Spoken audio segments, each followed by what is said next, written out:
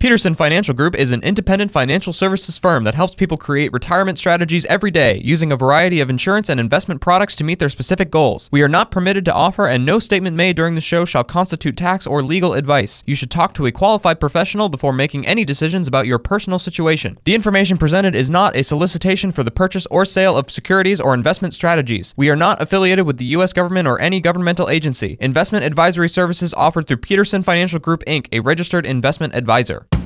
This is the Retirement Ready Podcast with President and Founder Eric Peterson of Peterson Financial Group, Iowa's retirement specialists with an office in West Des Moines.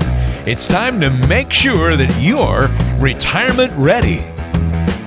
Let's take some email questions, some financial email questions here, see if we can help some folks out. Again, try to talk in generalities, so everybody's situation is a little different, but there's universal things that affect us all, and so hopefully this kind of, you say, hey, I'm kind of similar to this person. Maybe I should talk or reach out or whatever. So let's see if we can help out Ellen. She's in Nevada. And she says, Eric, I just sold some stock that I've had for more than 25 years. I understand that I'll be taxed on a portion of that sale, but I have no records of exactly when I bought the stock or what I paid. How do they calculate this? Well, if you don't know what the cost basis is, then the entire thing in the eyes of the IRS will be all gain. So it all will be taxable. Now, 25 years, that means it's a long-term capital gain. If it's held more than a year, it becomes a long-term gain as opposed to short-term gain. So Ellen, you got some work to do because the onus falls on the shareholder. You're responsible for tracking that. Unless you held it directly or held it with some kind of firm or some kind of intermediary, maybe, if you held directly from the company, that sometimes you have a program through ComputerShare, reach out to those folks and they might be able to help you research that. But if you can't come up with that, then the whole thing will be just viewed as taxable. So, which is not good because you paid for that stock along the way, right? Especially if you had those dividends reinvested. People don't realize this. When you buy a stock or a mutual fund and you put those dividends and capital gains on automatic reinvest, they buy more shares when they could declare that, right? Well, that's a taxable event to the IRS. You get a 1099. You don't think about it. You throw it on your tax return. You pay a little tax. But then when you go to sell those shares, that adds to your cost basis. So there's a firm out here, a big, large national firm on every street corner, starts by the name of Ed. They track it, but they don't show it on your statement because what they want to show is your initial investment and what it grew to. Okay, because they want to, feather in their cap or pump their chest on how much money they made you. When I've taken those assets and brought them over to our custodian, Fidelity, and then showed folks this is what your actual cost basis is, it's actually negative for them, which means they could sell it and not have any taxable event. Also means that they haven't really had the growth because they haven't taken into account these distributions, this dividend capital gain. So that's not part of what the question that you had, Ellen, but anyone else listening out there, the onus falls on you as the investor to track that. Now, they changed the law, and they're now putting on the responsibility of the custodian to track that for you. And they're using an average cost per share, but you need to keep track of that. If you don't have it, then the IRS is going to deem the whole thing a gain. Gotcha. Okay. So definitely, you want to keep track of that stuff. So absolutely. What it comes down to, basically. Mm-hmm. So hopefully that helps you out a little bit there, Ellen. Reach out to Eric if you need to talk more specifically, and folks are in a similar situation. 515-226-1500, the number. And also, to back that up, sure. And if the company will, let's say, help you, sometimes they're going to charge you a research fee. And so find out what that is for them to go back to like a microfiche or something like that. Mm-hmm. It might be more than what you're paying in the tax on it. So sometimes just taking the hit is cheaper than trying to find the truth. Gotcha. Okay. It's sad. All right. Sometimes it works that way. There you go. 515-226-1500. Let's jump over to West Des Moines. And Elise, she says, how much is too much to spend on a forever home?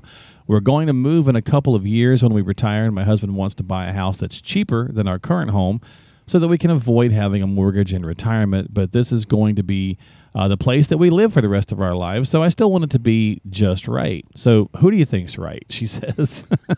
Well, you're both partially right, partially wrong. At least the issue is right now, and I understand getting a forever home, most people want everything on one level. They don't want to negotiate stairs that much, easy to you maintain. want what you want, right? Right. The issue is right now is that if you sell your home to replace the square footage or something that you have, it's going to cost you probably more than your existing home. I mean, home prices have gone insane due to interest. Now, they're starting to correct a little bit because interest are getting higher, but I think you're going to be shocked looking at what you're trying to replace, unless you have a massive home and you're trying to downsize. That's really where people can kind of do this, where they're trying to downsize or go into something that might be more community based. So you don't have your own physical home. You're part of a, connection. So you have a townhome or apartment of sorts, something like that, but you don't have any outside maintenance. And when you want to leave and travel, you take off and you don't have to worry about people, not seeing that you're home because there's always somebody there, those types of things. You may have a pool, may have underground parking, all those kinds of things. So you want to get it right, though. And having a mortgage is not the end of the world going into retirement because it's a fixed kind of a bill. It's not going to increase in inflation, at least the principal and interest won't. So it's not that bad if you want to get what you want. But you just have to, look around, see what the costs are to get what you want. I'm always a big fan of getting what you want. You worked hard your whole life to get to this point. You might as well reward yourself. And having a home that's comfortable to live in, that you enjoy being in, makes retirement a lot easier. Some area to do things that you want to do. If you're a craft type of person, or maybe I have a friend that does model railroads, so he has that set up in the basement. Or maybe you want to walk out. Maybe you want a nice garden so you can start to grow stuff. Those types of things. But get what you want. See if your plan works with that cost. That's the easiest way. Then once you have the plan and see what you can afford, then you can go out and try and find that. But see how your plan works and what you can afford, and then work it backwards from there. All right, there you go. So thank you so much for the question, Elise. Thank you for submitting this to the program, for listening to the program. And folks, again, if you'd like to do the same, reach out to AskEricPeterson.com. That's AskEricPeterson.com, or call 515-226-1500 to get your questions asked and answered, and get started with your own retirement readiness review. Final email question this week is from Stephen in Grimes. He says, Eric, I just turned 72. And I'm about to retire. I recently took a look at how much I'll have to start withdrawing from my IRAs and 401ks, and he puts, because I'm old and they're forcing me to. Between my Social Security and the money they're forcing me to take out, I'll have a higher income in retirement than I have right now while I'm still working. Will they really make me withdraw this much, or am I missing a step? No, you're not missing, Steve. They will make you withdraw that much. Now, if you continued working, here's one way to reduce that, but you're going to work, is that the 401k where you're contributing to, as long as you're not more than a 5% owner of that business, then you're not forced to take a minimum distribution from that 401k. So that's a little feather in the cap there if you want to continue to work, but you will have to take it from your IRAs. So, but if you're saying that your RMDs plus your Social Security, because I'm assuming you have Social Security turned on because you're 72. I hope you have it turned on. Right. Makes no economic reason to wait past 70. This is what I find is that people that like what they do and it's not like challenging on your body and they can still do it, they like doing it. Sure, why not? And so you're probably there. And if you don't have hobbies outside of that, working is kind of what your thing is, right? So this is why it's more money helps, but a lot of the decisions that you have to make in retirement are emotional decisions. Like, what do I like to do? What else would I do if I didn't work? Do I have hobbies? Do I have interests outside of work? Do I want to travel? Are there kids around that I want to help, or grandkids, or clubs or associations or things like that? If you don't have any of those things, a lot of people say, hey, I might as well work. I like the people I work with sometimes. It's not every day, kind of like a marriage, right? Not every day is blissful. So you need to have passions outside of work. If you don't, then might as well keep working.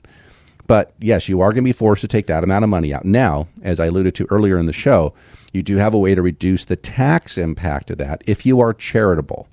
So you can have your required minimum distribution sent directly from the custodian to the charity. You satisfy the RMD, the minimum distribution, but you don't pay tax on what you sent to the charity. So you can reduce your tax liability that way. Unfortunately, your children do not qualify as charities.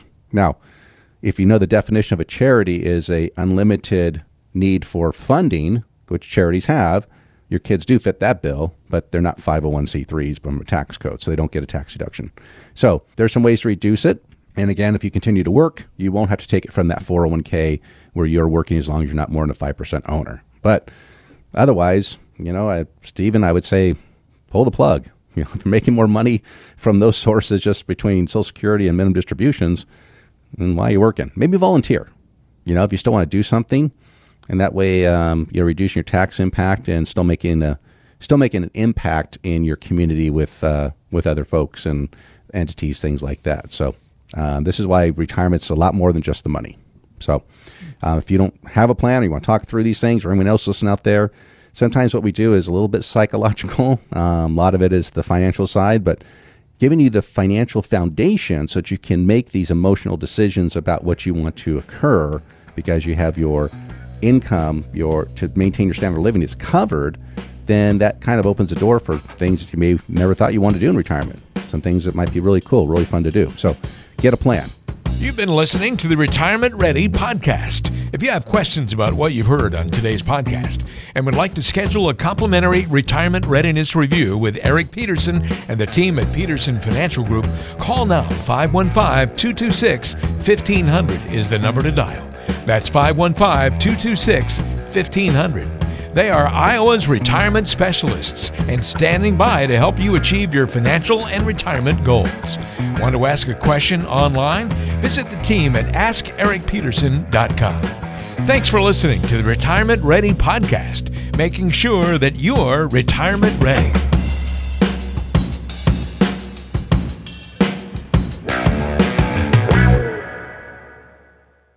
Did you know that Eric Peterson also has a radio show? Tune in to the Retirement Ready radio show, Sundays at noon on AM 1040 WHO. Peterson Financial Group is an independent financial services firm that helps people create retirement strategies every day, using a variety of insurance and investment products to meet their specific goals. We are not permitted to offer, and no statement made during this show shall constitute tax or legal advice. You should talk to a qualified professional before making any decisions about your personal situation. The information presented is not a solicitation for the purchase or sale of securities or investment strategies. We are not affiliated with the U.S. government or any governmental agency. Investing involves risk, including the loss of principal. No investment strategy can guarantee a profit or protect against loss in periods of declining values. Any references to protection benefits or lifetime income generally refer to fixed insurance products, never securities or investment products. Insurance and annuity product guarantees are backed by the financial strength and claims-paying ability of the issuing insurance company. Investment advisory services offered through Peterson Financial Group, Inc., a registered investment advisor.